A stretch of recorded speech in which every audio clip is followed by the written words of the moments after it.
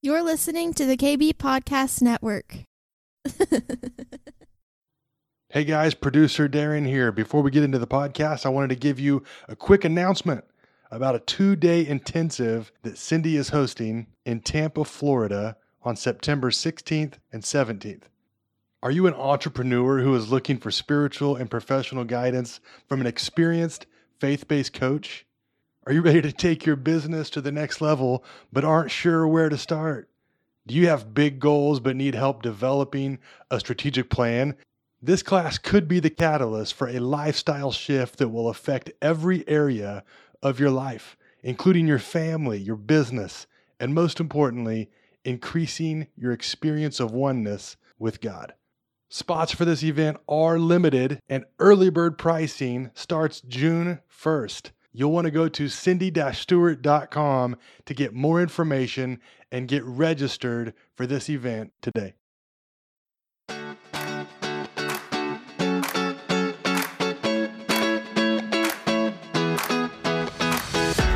Welcome to the Cindy Stewart Podcast, a source for encouragement as you learn to discover God's dream for your life.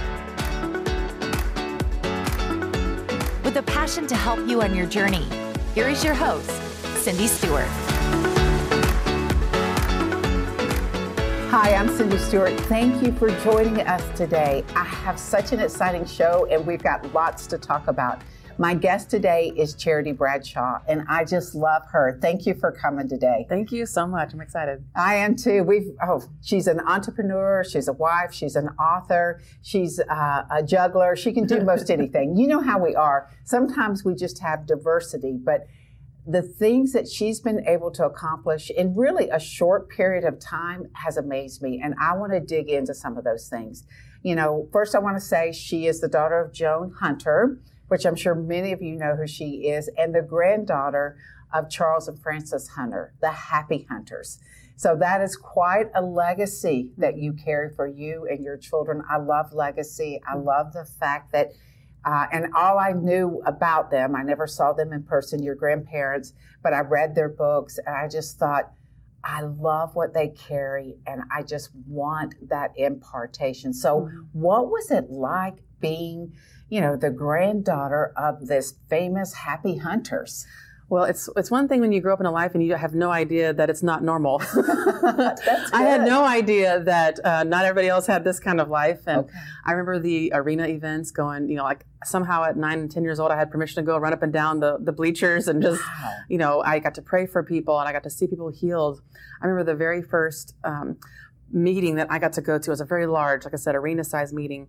And my grandparents gave me a catcher. I had my very own catcher, which I also think now might be like my own like security detail. I don't know. Basically something to make sure I'm okay. Mm-hmm. And they, I was short, you know, I was a kid. And so anybody who came to my prayer line would need to like get down to my level. And there was this gentleman at the very first meeting, and he came to me and he said he was deaf in one ear.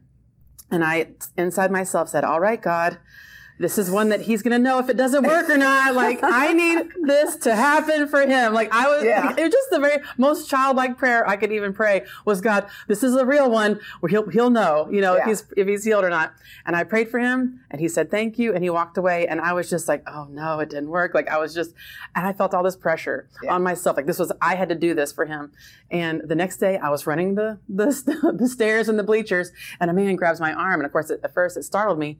And he's like, you prayed for me yesterday. He's like, I want to give you this bookmark. And he's like, I want you to know that when you prayed for me, I was healed, and keep this bookmark to remember that. And I mean, I probably started running those bleachers even faster after that. I was just so jazzed that happened. And so that was, you know, just some of the things that you guys I got to experience at 8, 9, 10 years old. Yeah. And that was a normal life for Yeah. you. Because now, was your mom in ministry at that time, or was she still in business? My mom and dad were still ministering with them and helping support them in administrative ways and things like that. And so being the oldest of my parents' tribe, I got to go, you know, on those, a few, probably more than my sisters did.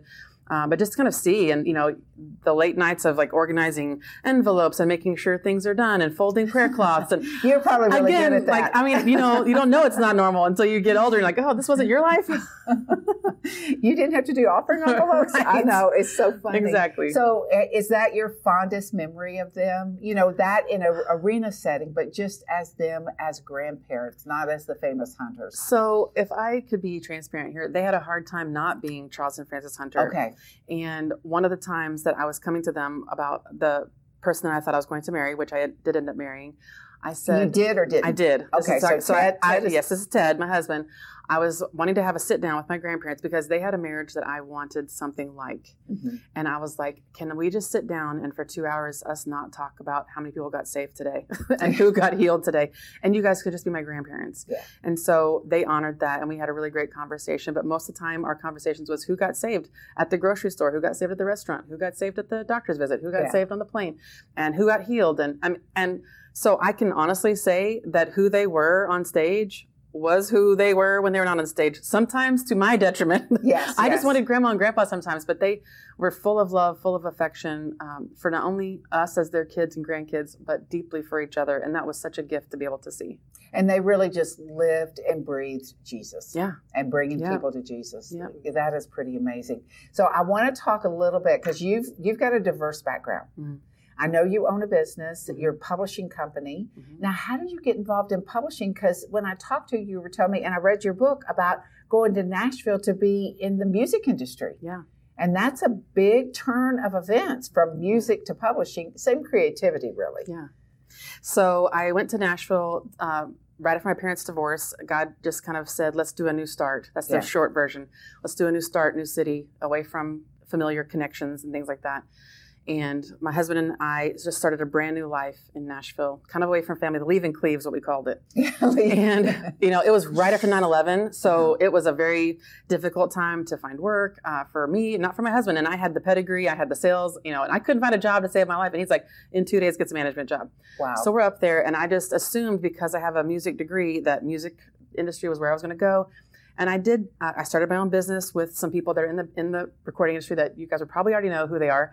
And they helped me sort of start a business. And I was ending up having to work a part-time job myself to just simply pay myself, because all the money from the business was having to pay my staff. Right. Maybe as entrepreneurs, you can understand that. Yes. So my staff got paid first, then I got what was left, and then took another job. And in the middle of that, what I saw was my business wasn't growing. I was able to grow personally. I got basically what I call a 4-year business degree through the hard knocks of trying things. I learned a lot. Mm-hmm. And I, from there, went into hair. So I did, transferred, same kind of thing of just loving one-on-one relationships and taking care of people. But just getting into the creative side of the hair industry. And I did that for 10 years. And it was fabulous. I was able to have my kids and be at home. And I would nurse my baby, then hand it to my client. They would hold the baby, and everybody was having a great time. And then in the middle of that, God challenged me, because I was putting my husband through nursing school. He was reinventing himself. He was evolving, and it was fantastic and incredibly hard. And I thought that was our next step, was launching Ted into this career. I had my wonderfully thriving hair business. Mm-hmm. And in a service, out of nowhere, and it was even like a pinch-hitting speaker. There was one person talk, and then the person got thrown in.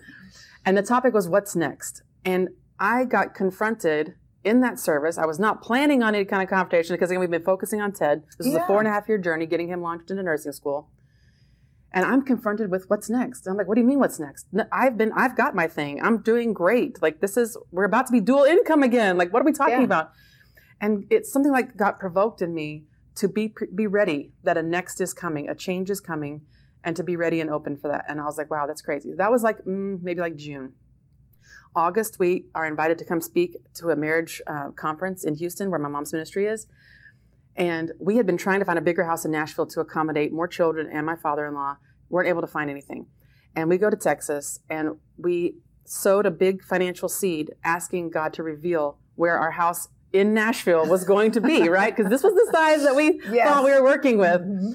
And we come back from Houston after sowing that seed, and we're in Bed Bath & Beyond parking lot where all important conversations happen. And I hear God put in my heart, I can accelerate you if you move to Houston. Wow. You can stay here and do all that I've called you to do, but I can accelerate you if you move to Houston. If you go back. And both Ted and I had never really planned on moving back to Texas, which pretty much means you're going to move back to Texas. Right. And I had that conversation. I was like, how would you feel if we did that? He was like, good. So literally in like a 5-minute conversation, we're moving back to Texas. And I am going to burn my ships. I'm not taking hair with me. I'm going to be rebranded as this whatever. And, I thought author was going to be the path. And, and I thought that once you got your first book out there, just hold on. The phone's going to be ringing. People are going to be calling, trying to book you at their church. And I was just going to be like, whoa, everybody calm down. I'm still a mom. Let's get in line. It's like a misnomer when it comes to that, right? I had a total just skewed perspective of what was going to happen. And I had to also go through a little bit of a humbling process. And it was good for me. Mm-hmm. It was good. Those processes are often really good, that I had to sort of go through that humbling of, you can't just write a book and expect people to start calling you. Huh. So just in case anybody's wondering, that's not how it works. And so I started writing. I wrote 3 books in a very short amount of time. And what I discovered in that process is how to write a book in a short amount of time. Right. And going to my mom's meetings, month after month, year after year, you see some of the same people telling you they have a book idea. And a year later, they still have a book idea. Right. And a year later, and I was like, write the book. Just get it written. Quit talking and just do it. And so I started working with a business coach, and we kind of narrowed my niche down. And it was that I can help people write books, and I can do it quickly. And I saw what I needed, and I saw what I thought a lot of people needed. And I said, let's create a program to support all of those needs. Okay. So the whole publishing thing started out of me helping people start writing books. And I was just going to try to send these people out with their manuscripts to get them done. Hopefully, just feeling that there's options everywhere. And when my clients were coming to me saying, nobody's returning my phone calls, nobody's keeping their word, I can't find anything, literally the publishing rose out of that righteous indignation that I had, because I wasn't seeing anybody producing works that, according to my standards, and I feel like I'm a pretty observant person, the excellence wasn't there. The relevance wasn't there. And so I literally started my publishing company called LifeWise Books because of the lack, or the wide open space that I saw to support Christian authors into getting their books produced with excellence. Yeah. And it is a hard road, because I've had 4 books published. I've done it both through publishing house. I've done it individually. And you do think what God has put inside of you is so profound that people are going to be knocking down the doors. And it's not that people don't want it. It's just how to get it in a path where they're familiar with it, that they have access, that they have knowledge to it. So it's an interesting dynamic as far as. And I always tell people, we don't know how we know, but we have been trained to spot the difference. Yes.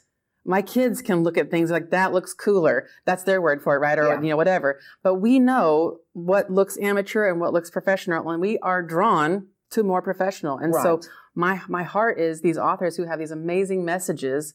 Let's package it. Let's make it look excellent. Let's let it look like it has had all the support of everyone else's traditionally published book, but with all of the ownership, with all of the legacy of self-publishing. So to me, it's the hybrid. It's the beautiful blend of the best of both of those worlds. Yes, and I know several people who have published with you, and all the information will be on the screen for you to look at. You can take a look at our website, LifeWise Books. Also, like I said, it's up on the screen for you.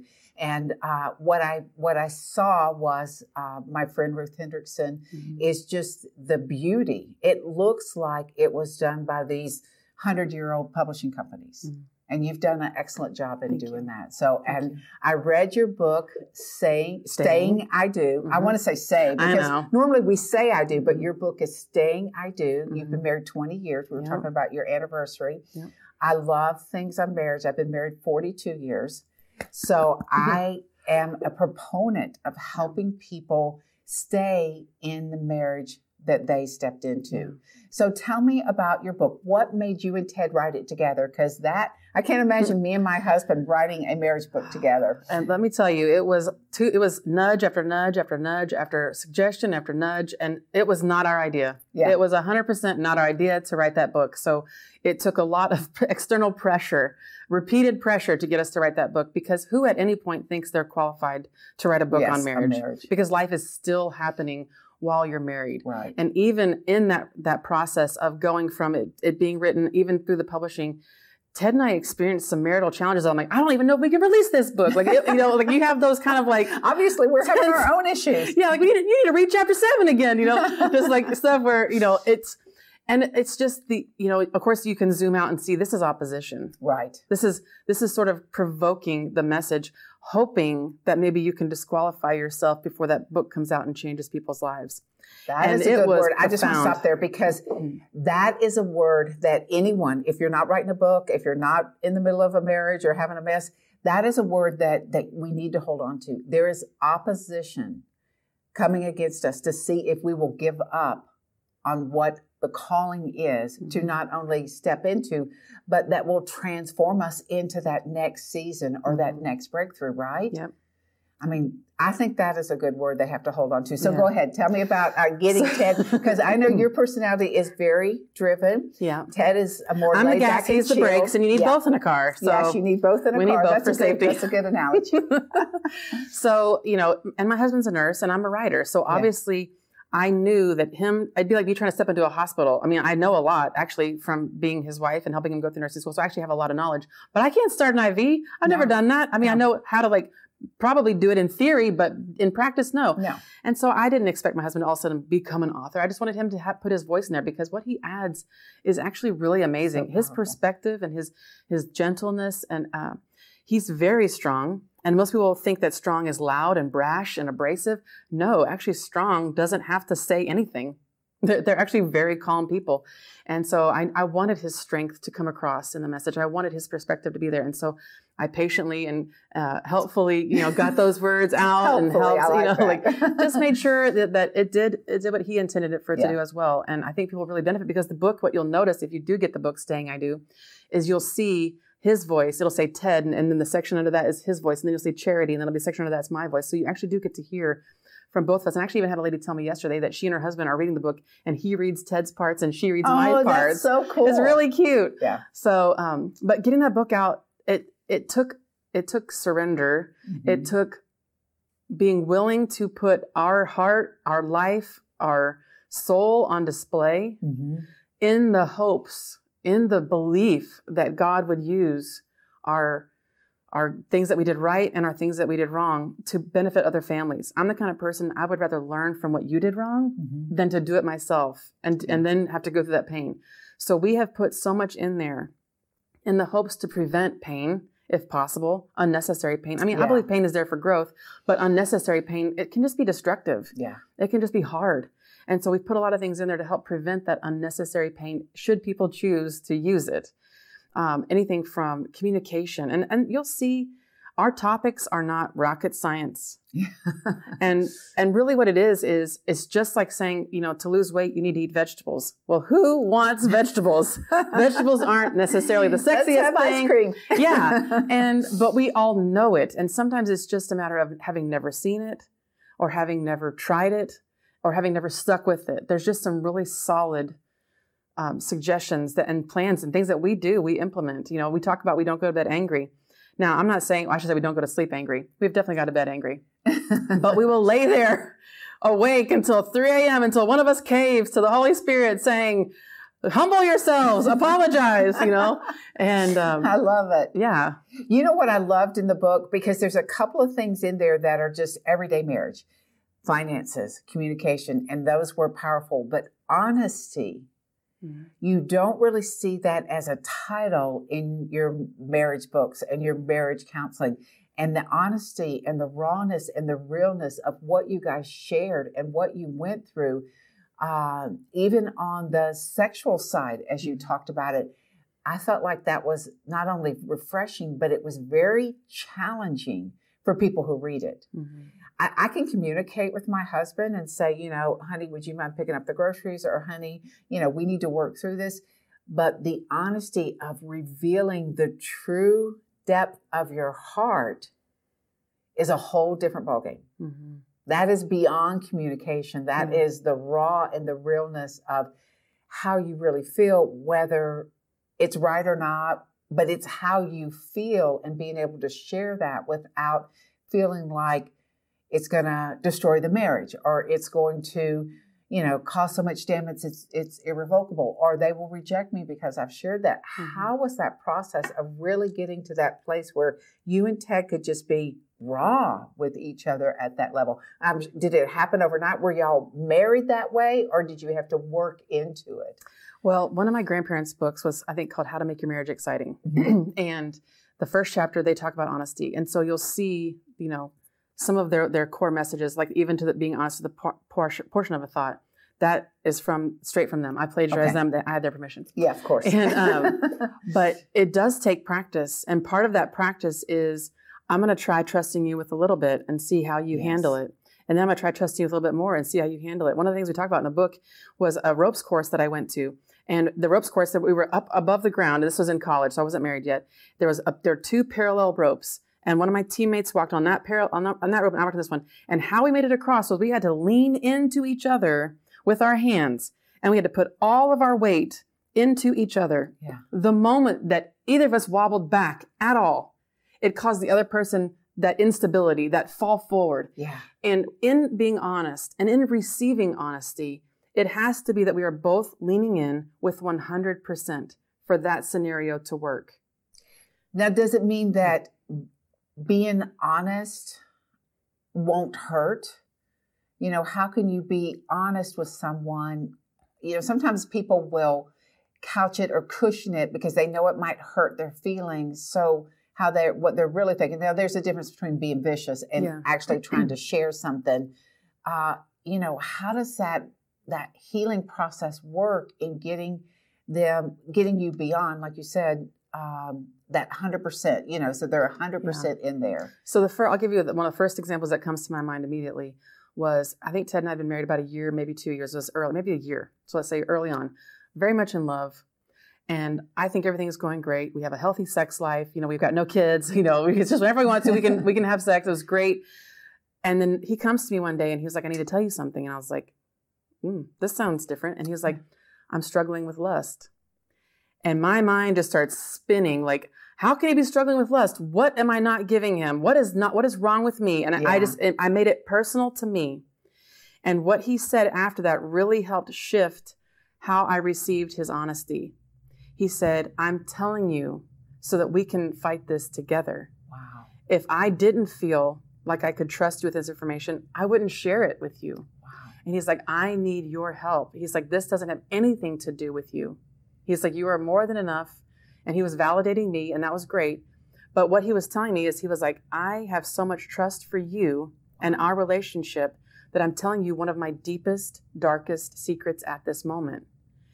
And once I understood that, and once I kind of came down from the the offense or the inflammation of the information. Yeah, I love that. Which give yourself a minute to de-escalate and actually hear what they're saying. He was really telling me how much he loved me and trusted me with that information. And that was what allowed us to take a minute to pray. And then I said, thank you for sharing this with me. I know that was hard. And he was like, thank you for hearing me. I know that was hard. And honoring who each other is in that discussion was really important. So did it take a little time to kind of work through the process? I'm sure it took time for him to work through his process and figure out what was the trigger there. Mm-hmm. But as far as working through the process of you just being able to still be free in your sexual relationship, all those different things, knowing that struggle was with him, did that affect you at all? I mean, and that's more of a curious question. I honestly, I don't remember, other than I just felt like I knew that he would tell me. Okay. It actually, if you pause and step back, I actually had more confidence after he told me than before, because I'm like, well, he's going to tell me. Yeah. If he's even telling me that he's struggling with the thought of lust, then that's where we're way ahead. We're not we're not in the damage control section. Right. We're in prevention. Right. And that's where we personally like to stay in our marriages, in the prevention versus in the damage control. And just to be honest, we've had more people who've been through divorce, who have not been married, that have read our book, than people I think who have been married. And I thought it was for the newlywed, for the nearly wed. Yeah. And people are like, I never thought I could ever even hope to get married again because of how bad this one went. And I feel like now I've got the equipment. Now I've got some tools. Now I've got even just some boundaries for myself, for them, and some good questions to talk about. Yeah. And that was something that really blew my mind. I didn't even put that in my like target audience was divorcees or single people, but they're like, this is good for all relationships. I mean, obviously there are marital elements to it, but honesty applies to all relationships. It does. Communication, all relationships. Finances affect all relationships. Yeah, I think so too. And what is that phrase you use? You rather be in the prevention versus the damage control. Damage control. I think that is a key piece. The risk of preventing what could be destruction, and risking your heart to really be honest, so you don't wait till a year or 10 years down the road and realize there's been that struggle and we just never could do anything about it because it was never revealed. And a lot of times in a marriage, you know when something's not right. You can sense that, things, even with business, I can sense when my husband, I can feel like when the business isn't quite going right. I can just feel. So when you're married to someone and you're joined with someone, you have a sense and being able to actually get it out in the open to prevent destruction. Okay, there's one other thing. We've got about 5 minutes left, but you used a phrase called the 2% shift. And I love that. So I want you to tell us about that because we want to learn from that. Okay, awesome. So one of the things in whether it's been my health journey, because one of the parts of all this in the last 5 years, I've been able to lose and maintain about 70 pounds. That is great. Just so thankful to God every day. I'm thankful for that because definitely yo-yoing before that, and I was like, let's just yo and stay stay down kind of a thing. But instead of focusing on how big something is, whether it's a marital issue, whether it's a financial issue, whether it's a health issue, is instead of looking at this big 100% gigantic problem or issue or adjustment that you want to make, what is the next small 2% shift that you can make and maintain? It's like trying to say, okay, I'm going to start drinking a gallon of water, exercising 2 hours a day, eating only vegetable. It's like that's turning a big ship too fast. It's going to be uncomfortable. It's going to likely be unsustainable. But I can make one change. And I can make the next change, and I can make the next change. And eventually, 2%, 2%. It adds up to be able to change a major direction in your life. That's amazing because my big thing is wholeness. That's what I feel like. We're on a wholeness journey God's called us to. I have this Moses principle where we're all going to live to 120. We just have to focus. You and Ted. Definitely there. Me and Ted. Yeah. But in doing that, over these 5 years and losing 70 pounds, congratulations. How has that transformed your vision for the future? So one of the things that I thought was really interesting was Ted has been working on a personal issue himself, and I've just seen him grow in his confidence and working on the issue. And I was like, what made the change? He was like, actually watching you commit to and stick with your health goal, because he's seen that be one of my biggest struggles my whole life, especially in being married and having so many kids so fast. And so he's like, just actually watching you stick with that has helped give me confidence that I can stick with this. And it has been something that like, I just don't mind being in the front in photos. Yeah. I don't pile a bunch of kids in front of me anymore, which I mean, if you've got 4 kids, it's easy to be, here it is, here's me. And so I'm just, I am more confident. Like on our anniversary trip, I went ziplining. I held on to my own weight and ziplined down to the directed spot. And I was nervous. Yeah. But when I finished, I was like, this is part of one of those rewards of all that work. Yeah. And it's just, it's an intangible that I experienced it. It was for me. It wasn't for anybody else. It was for me. I did that for myself. And the other one of the main issues too that it's translating to is my family. I'm wanting my kids to see, Mom did something hard. So can you. Yeah. Mom did something hard over and over again. So can you. Mom cried when it got hard. So can you. Mom got up when it got hard. That's so good. Can you. All of those things, because obviously my household is going to be my most important field. Yes. And so if I can get my crew seeing, and obviously they're on their own journeys, but if I can at least show them Mom did something really hard and so can you, then I've got those people going out and showing other people. And obviously just friends and family and business, it's affected all those things because I am stewarding, finally, my body and my health. And we all can do that. Yeah. Now, were you brought up with that stewarding your body thought process? No. Or I wasn't either. We were just brought up with everything was canned or iceberg lettuce. Yeah. Like, iceberg lettuce, like most cereal. Yes. You add sugar to your cereal. That's how it tastes better. Yeah, and I didn't actually know. I just didn't know until I was older, for sure. Yeah. So in closing, release a word to the people that will encourage them on their journey.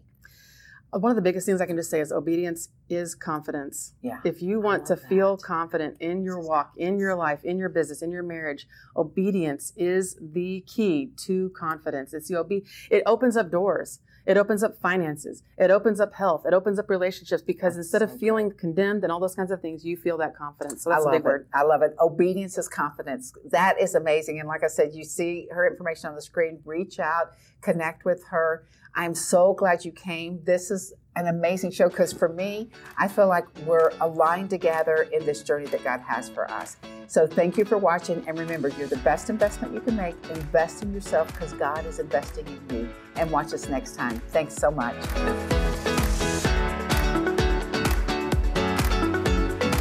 Thanks for joining us today. We hope you are encouraged. If you would like more content like this, please visit cindy-stewart.com. We'll see you next time.